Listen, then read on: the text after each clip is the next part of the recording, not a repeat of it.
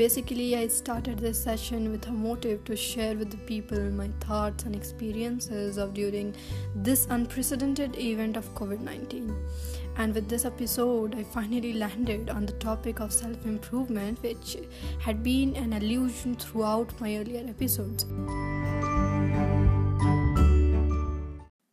I believe that people are masters of their own selves, and we can turn the sail towards any direction we volition.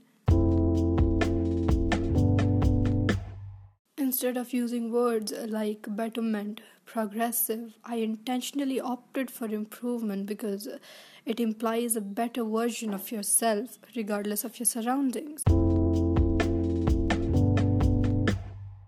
A very simple yet helpful advice can be that balancing our personal and spiritual self can help us a lot in the long run.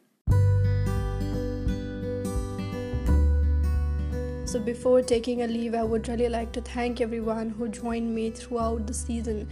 And thanks a lot, and I appreciate everyone.